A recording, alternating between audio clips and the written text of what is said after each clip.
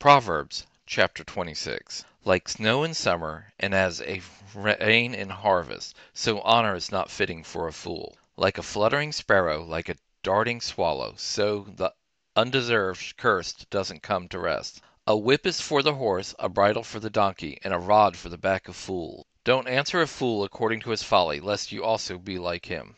Answer a fool according to his folly, lest he be wise in his own eyes. One who sends a message by the hand of a fool is cutting off feet and drinking violence. Like the legs of the lame that hang loose, so is a parable in the mouth of fools. As one who binds a stone in a sling, so is he who gives honor to a fool. Like a thorn bush that goes into the hand of a drunkard, so is a parable in the mouth of fools. As an archer who wounds all, so is he who hires a fool, or he who hires those who pass by. As a dog that returns to his vomit, so is a fool who repeats his folly. Do you see a man wise in his own eyes? There is more hope for a fool than for him. The sluggard says, "There is a lion in the road, a fierce lion roams the street."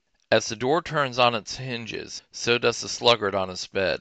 The sluggard buries his hand in the dish, he is too lazy to bring it back to his mouth. The sluggard is wiser in his own eyes than 7 men who answer with discretion. Like one who grabs a dog's ears is one who passes by and meddles in a quarrel not his own. Like a madman who shoots torches, arrows, and death is the man who deceives his neighbor and says, "Am I not joking?" For lack of wood a fire goes out, without gossip a quarrel dies down. As coals are to hot embers, and wood to fire, so is a contentious man to kindling strife. The words of a whisperer are as dainty morsels, they go down into the innermost parts.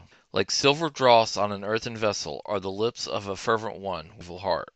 A malicious man disguises himself with lips, but he harbors evil in his heart. When his speech is charming, don't believe him, for there are 7 abominations in his heart.